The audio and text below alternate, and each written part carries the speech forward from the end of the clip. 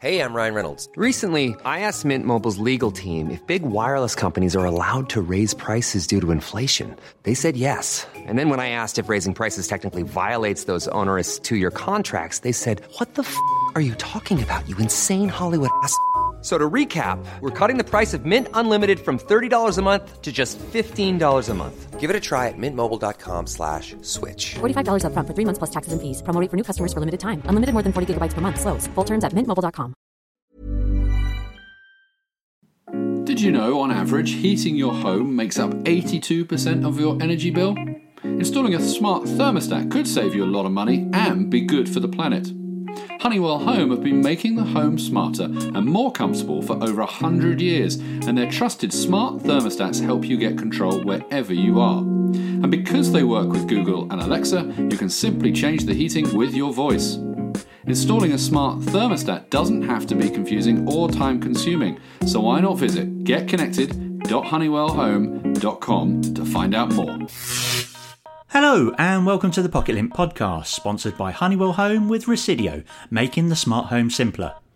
I'm Rick Henderson, and in this jam-packed episode I'll be talking to ex-England cricketing legend Phil Tufnell about how tech improves the ICC Cricket World Cup for players and fans alike. Plus, we'll be focusing on tablet devices in our review slot and asking whether you should opt for an iPad or something else entirely. Before all that though, as Computex has been running all this week, I spoke to our very own Dan Grabham to find out all about the biggest product launches to come out of Taipei. So we're now going to talk all things Computex, and joining me is our Associate Editor of Pocket Lint, Dan Grabham. You all right, Dan? Hello, you all right, Rick? Yeah, all good. So, Computex has been running for the last week, but what exactly is Computex? Tell us all about Computex itself, Dan. So Computex is a big PC tech show that takes place in Taipei every end of May, beginning of June, and basically it's the yearly showcase for PC tech. And although laptops and desktops are launched there, predominantly it's about people like Intel, Nvidia, AMD talking about their big innovations for the year. Some of that stuff happens at CES in Las Vegas in January, but most of it happens here. So we've seen some big name announcements from some big name manufacturers, but one of the things that caught my eye was Intel's Project Athena. So what exactly is Project Athena, Dan? We might have seen the name, but we don't know exactly what it is. What is it? Yeah, Athena is sort of a standard for thin and light laptops, essentially. If you remember Intel's Ultrabook program from a few years ago, it's extremely similar to that. It's almost version 2, really. So it's basically a level playing field for PC manufacturers to come up with notebooks that have great battery life. We're talking over a day of battery life, really. They were talking about a sort of working day a couple of years ago. Now we're talking sort of a full day, 16, 20 hours, that kind of thing. It's a bit of a reaction to what Qualcomm are doing with their Snapdragon PCs. We've seen a few Snapdragon PCs so far, and they've announced their new 8CX platform as well. They actually announced it in December, but they've just talked about the first one coming out with Lenovo, and they have sort of about 25 hours of battery life, somewhere in that region, 20 to 25. So there's a bit of a reaction to that. And basically, but all these companies are moving towards a situation where laptops are going to be much more like phones and tablets. So they'll have instant startup. They will instantly recognize your face for log on. And they'll also have integrated 4G or as is the case with the new Qualcomm platform, 5G. Intel also owns pretty much the other big news story coming out of Computex, and that was the launch of the Ice Lake processors. Are we likely to see those Ice Lake processors in laptops this year? Yeah, pretty soon, actually. So we actually thought originally they did sort of a showcase day in December where they talked about Ice Lake and the fact it was coming. Really, we were thinking it was going to be much later on this year, but actually they're going to be in laptops very soon. And we've had some announcements from HP, Intel, ASUS and others at the show. So we're expecting it in the next coming weeks, really. What do those processors actually supply? Better performance, better speeds, better battery life? Yeah, so about 18% is the number that Intel came up with for a performance increase over the previous generation. Really, it's a more efficient manufacturing process. So we're talking 10 nanometer now in terms of the manufacturing process that they're based on. That isn't quite as efficient as some of the phone chips we've seen, which are 7 nanometer. Use a 7 nanometer manufacturing process, but that's a bit incomparable anyway because they're quite different beasts. Essentially, they'll be faster, and the graphics power that is part of the whole package is much better as well.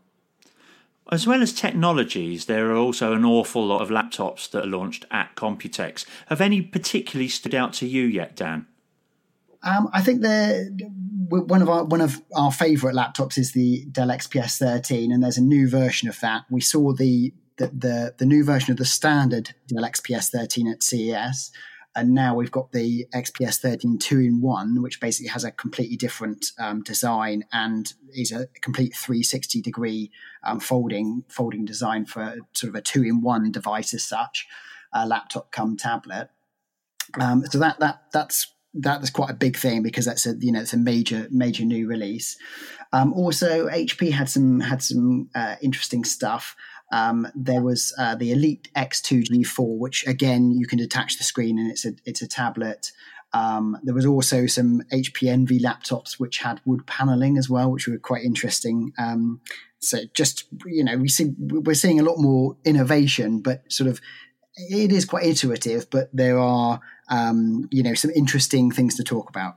Is that just a gimmick though, putting teak paneling on the bottom of your laptop? We've seen it before. I believe Acer had a bamboo laptop a few years ago, and it is quite an interesting idea, really.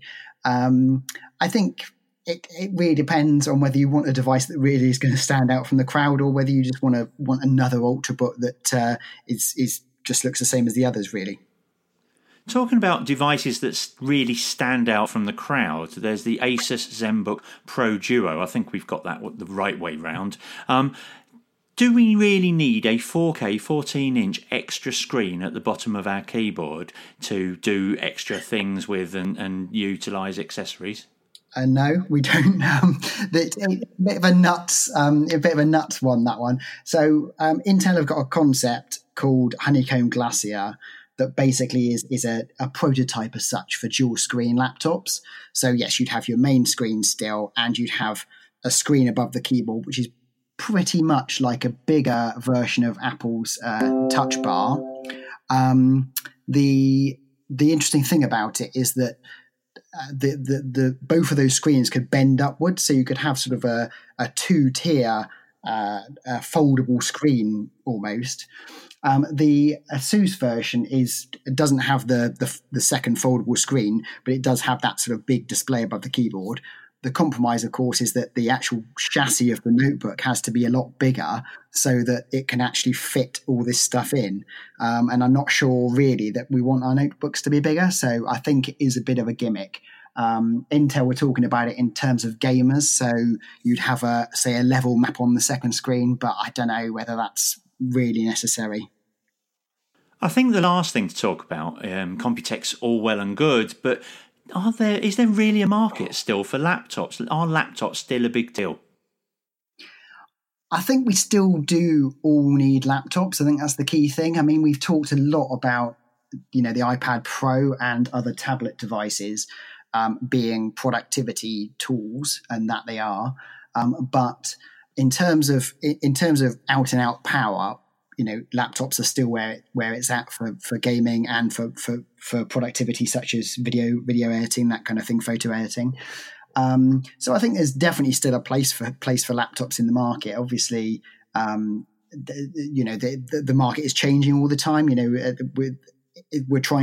People are trying to push us towards sort of 2-in-1 devices that have detachable screens, and obviously we've seen some of those in particular with the Microsoft Surface lineup. Some of those have been quite popular. So I think we will see more innovation in terms of the sort of form factors of these designs. But I think the real innovation is around the £1,000 mark, and really, and what we'll get, what will be the next generation MacBook Air and the next generation Surface Surface Book 2 and those kinds of devices, really. Still to come, PocketLint looks at the multiple different tablet device options available to buy today, so stay tuned for that. But before that, I recently visited Beddington Cricket Club in the heart of Surrey to talk to ex-England cricketer, Questioner Sport captain and Nissan spokesperson Phil Tufnell about the technological advancements in cricket and specifically how they can improve the Cricket World Cup both on and off the field. We also chatted about Nissan's help in providing Beddington a complete solar panel and X-storage battery solution and how energy savings could translate to better facilities in the future. Enjoy.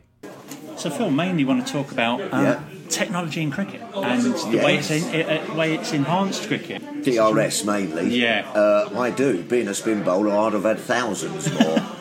Believe me. So, I think technology in cricket's great. I think it not only enables the right result or outcome of an appeal, LBW, caught behind and things like that. Originally it was put in to get rid of the howler, you know what I mean? Yeah. Someone didn't nick it and he was given out, you know what I mean? And that can affect people's careers, you know. So I think that technology in cricket's great. And also, I think it actually enhances the watching experience. Yeah. You know, when you see the old "let's have a look," you know, there is that tension, and you know, you look up and is he out? You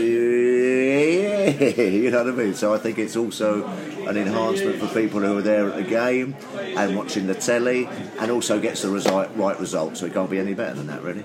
And do you think that, therefore, the sport has kind of attracted a new audience who may be more stats-based? Like, for example, American sports are very stats-based. Yes. And when I started first watching cricket, it was all about the commentary. Yes. It wasn't so much about the physical stats. Well, cricket has always been a bit of a stats game. You know, people and kids score. You know what I mean? You got batsmen's averages. You know, run rates, strike rates. It's always been a little bit like that. And so I think that only enhances it, for sure. Yeah, it's all, people have always enjoyed how many he averages, what does he do when he goes away in Australia, what's his average. So I think that really it's always been a little bit stats-based. Do you think it's actually also all the decision-making is essential for the Cricket World Cup coming up? Yes, I think it is, definitely. I think it just, A, enhances the game, but B, once again, you've got the Cricket World Cup, you've got the best players in the world, and they want to... The umpires do a really, really good job, but they are human, simple as that. Yeah. And I'm afraid occasionally we make mistakes. And so I think that backup gives them confidence as well when they're out there, because things are happening, crikey, at 1,000,000 miles an hour. You know, boys are bowling 95 miles an hour. Nowadays, the fielding's so quick that sometimes you just can't keep pace with it, or especially run-outs and things. You know, in a flash, the ball's gone, and did he get over the line, did he not? Now you can just do the old screen, and you can get the decision there. Does cricket lend itself well for that sort of thing as well, in, say, comparison to football, where cricket has beginnings and endings quite often? Yes, agreed. But then also, it's a bit of it's a kind of a line sport, if you know what I mean. Yeah. There is a crease line. Very basically, did the bat get across the crease? You know, let's have a look, let's slow it down. No, it didn't, you're out. Simple as that. You know, if you're stumping, is it a close stumping? You know, I can't really see if there's an umpire there. Let's have a look, let's get the technology, let's zoom it in. Yes, you're out, mate. It's as simple as that. So there's no questions there. Did the snickometers and all these kind of things. Same with the LBW rule as well. You know, they've got the stump map sort of thing. Did it pitch outside leg stump? You know, they've got the red, you're out. You know what I mean? And so I think cricket lends itself to technology very much, Do you also think that the broadcast mediums, like as resolutions of the TV get greater and greater, that the sport is enhanced as a viewer spectacle? Well, I suppose so. The clearer the telly and everything, and the clearer the picture that you can see what you're looking at, the better. I think it's the same with everything, isn't it? Do you think also that, say, for example, mobile phones have improved? Because in the fact that they can now...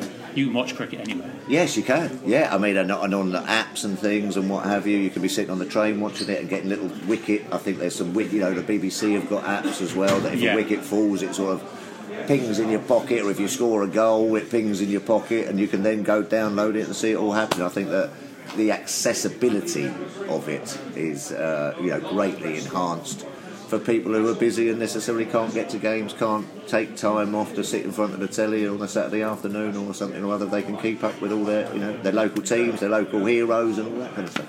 In the respect of why we're here today at Bedlington Cricket Club, obviously they're embracing a form of technology right now. Do you think cricket clubs can really, sort of local cricket clubs, can enhance the way they survive as a local cricket club, which is the hardest thing, by installing technology within the way they work? Yeah, without a doubt. It costs money to run a cricket club. It's as simple as that. And you see all the kids here today. It's part of the community. The kids come down. This have devised, this X storage, I think it is, or something. Which means that they can save money on the basics of lighting and what have you, and energy, and that's all stored. Which means that then they can get coaches to get the kids, or buy more bats, buy more pads, buy more training facilities, and everything like that. So that can just only be a good thing. If you're saving money and then putting it back into the community and putting it back into cricket for the kids that are coming up, so they can be coached better and have better facilities to play, it's a win-win situation. If there was one gadget, one piece of technology that you would have liked to have had during your playing days, DRS. Yeah. DRS. Then I would have probably, as I said, I would have had thousands more, because they just never used to give it. They never used to give me them. They used to come forward and the umpire used to go, no, that's not out, Phil, you know what I mean? And I would have gone, well, hold on a minute, I think that is out. I think that's pitched on, and I think it's turned a little bit, and it's not hit him outside the leg stump, it's not outside the line, I think that's it in middle stump, mate. Because umpires' attitudes have changed slightly to finger spin bowling. So, I would have had a few more in my locker, put it that way. Yeah, so I would have liked that. Excellent, Phil. Thank you very much. No, pleasure. Great to meet you. Yes, and if we could just do that, there's a sweep the nation, which Nissan are doing as well, which is a hashtag. It's like what is it? An algorithm, isn't it? Yes, for people to tweet in of saying how excited they are getting about England's chances and the World Cup coming up. If you do that, you have the opportunity to win tickets as well. Oh, so fantastic! That is superb. That is absolutely superb. Because they are like hen's teeth. Yeah, exactly. All right, thank you very much. Pleasure. Phil. Nice Brilliant. one. Cheers, mate. Thank you. Now on to our reviews. A couple of the other Pocket team members and I met up in an admittedly echoey room in London to talk about tablet devices. Are they still relevant? Does anyone make them apart from Apple these days? And which should you buy for your budget? Hopefully it will help you make your next big gadget purchase. For our review slot today, we're now talking about tablets, iPad Pros, iPads, Amazon Fire tablets, that sort of thing. And with me are Stuart Miles, founder of Pocketlint. Hello. And Cameron Bunton, contributing editor of Pocketlint. Hello. Right, Stu, you're our grand expert on tablets and that kind of thing. The iPad Pro, there are lots of different types and they're all different price points. Is the iPad the only option available? No, although a lot of people, you'll say, I need to get an iPad, and then that generally means a tablet in the whole industry. Apple is only one side. They are the popular choice, but there are Android flavoured tablets, and there are also tablets from Amazon which run on the Android system, but run their own kind of variant of Android as well. So there's lots of choices. So sort of at the very tail end, the bottom end of the market, the cheap sort of things you can give to kids, you can get an Amazon Fire tablet, and then you can sort of move into some Samsung, some Huawei's, things like that. And then you can then move on to the iPad, there's iPad mini, iPad, and then obviously at the top of the end you've got iPad Pro, which is the all singing, all dancing kind of laptop replacement. And then even after that, you could start arguing that it's the sort of Microsoft Surface and those kind of two-in-one laptop kind of devices from other manufacturers as well. I mean, that's the thing that I want to know more than anything, is that if you're a family looking for a tablet, is there a specific type of tablet that you should be looking for in, say, comparison to a more expensive workers kind of tablet? I think if you've got sort of like you've got some money to spend, you're not restricted by budget, probably an iPad is a good option. There's some brilliant apps on there, there's lots of opportunities. Obviously it's supported by you've got screen time functionality, you've got kind of like Netflix and all those kind of things on there. But if you're kind of are on a budget, then the Amazon range of Fire tablets are fantastic. Their newly launched, updated Fire Tablet 7, I think Fire HD 7 or whatever it's called, is £50. You can normally get a bundle pack for buy 5 for 200 quid or something along those lines. And they also do a kids version, which comes with a number of kids sort of system controls and sort of access to apps and things like that, and a bit more robust, so you can throw them around and not worry about cracked screens and all those things. People talk about the utilities on tablets quite a lot, and specifically buying a tablet they see as somewhat a laptop replacement. But can that same tablet therefore be used by anyone in the family for entertainment and that kind of thing? I think you can. Apple don't necessarily do this in a great way. There is a sense that it's one user per tablet. It's not. We haven't got to that level yet where it's multi-user, which I think a lot of people are starting to want. And you get that on their laptops and stuff. So it would be really nice for me to be able to say, right, I'm going to use this for work and for doing emails and stuff, and then be able to give that to them. There are some apps that allow you to lock it in. So I think Sky, for example, does a kids TV app where you can lock it in there. Android is a lot more open to that sort of sense of multi-users and logging it in. Cam's looking at me very knowledgeable here all of a sudden. He's been quite quiet so far. Cam, I'm pending a question, actually. I was thinking more about the iPad Pro, and it's funny how you see Apple marketing it as sort of a beyond computer kind of device. Can you see that being the case, or being realistically the case for people wanting to move away from laptops? Is there anything it can't do? Are there any restrictions in terms of using an iPad versus using a laptop? Could it be your everything computer? I don't think it's an iPad Pro. It's very good for certain things. Whenever I come into town, I have an iPad Pro. Whenever I come into town, I try and bring the iPad Pro in to use that because it's got 4G connectivity. It's keyboard. It's got most of the apps I need. But there are certain things that it doesn't replace on a desktop. It's very much a mobile operating system on a bigger device and a bigger screen first, rather than a desktop operating system to take with you. Sure. So there are some things that you could do. That said, I've run the business on it for a week at a time, whatever. I'd take it on holiday, and you kind of do emails, write stories, whatever. If you want to do certain things, you can't. A video editing you can do on the iPad Pro, but it's not as easy as doing it on a desktop. Sure. or other things like that. So I think it kind of comes down to what you want. If you are someone that is just trying to, surfs the web, watches Netflix or, Now TV or what have you, plays a few games and kind of writes some stuff, but doesn't really do anything that pushes the boundaries of what you'd expect a desktop or laptop to do, then I think an iPad, certainly it would be a very good replacement for you. And there are elements where you'd think, okay, this takes a little bit longer, but I can still get through it. And that will change over time. But I think if you are someone that still does a lot of Excel spreadsheets, you do video editing, or you're doing things that require a lot of heavy lifting, then I think a laptop is still the number one option. Right, I'm going to put you on the spot. You have three options. People want to go out and buy a tablet, but they've got not much money, middle amount of money, and they have all the money in the world. What are the three options that you would recommend? Okay, so if you've got not a lot of money and you basically just want the kids to be quiet in a car over the summer holidays, Amazon Fire tablets are so great. They are cheap, easy. There's some great apps. All the apps that you need are there, and really it just allows them. £50 each for the 7-inch model. Or you can buy them in a multi-pack. Yeah, exactly. Yeah. £50 each for £7 for the 7-inch model. It's almost. I know this sounds very first world problems to say. If they break them or lose them, it's only 50 quid. It's not the end of the world. Middle of the range, the new iPad. It's just called iPad. Is very good. It now comes with pencil support. It will give you most of the things, and you can buy keyboards to be able to write on them if you want to craft your next opus or whatever. But ultimately, that is a very good 9.7-inch machine that will do most things, like whether it's watching your favourite episodes of Netflix or what have you, or just surfing the web on the sofa. That works. If you want to try and push it to the next level, you're trying to do image editing, you're trying to do a lot of working, you want that sort of 4G connectivity, all those kind of things, then an iPad Pro for me is still a great offer, and it does deliver a bit more sort of portability over a laptop. As I say, coming to London, I much prefer to bring my iPad Pro than my laptop. Windows, last word.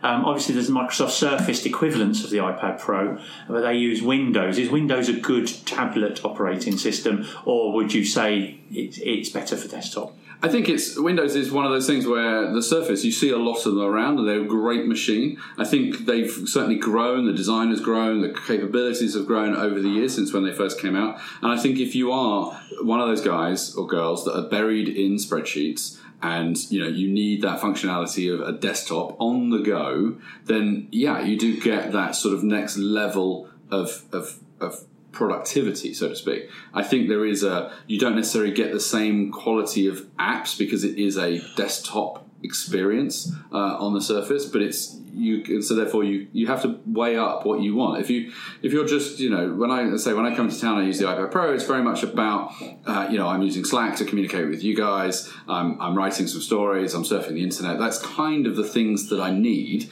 I'm not doing the company accounts on spreadsheets and all the other stuff. So if you find yourself you're a road warrior or whatever, and you need to be doing Excel spreadsheets and things like that, then yeah, although you can get all that on the iPad, I still think probably a desktop is the better option.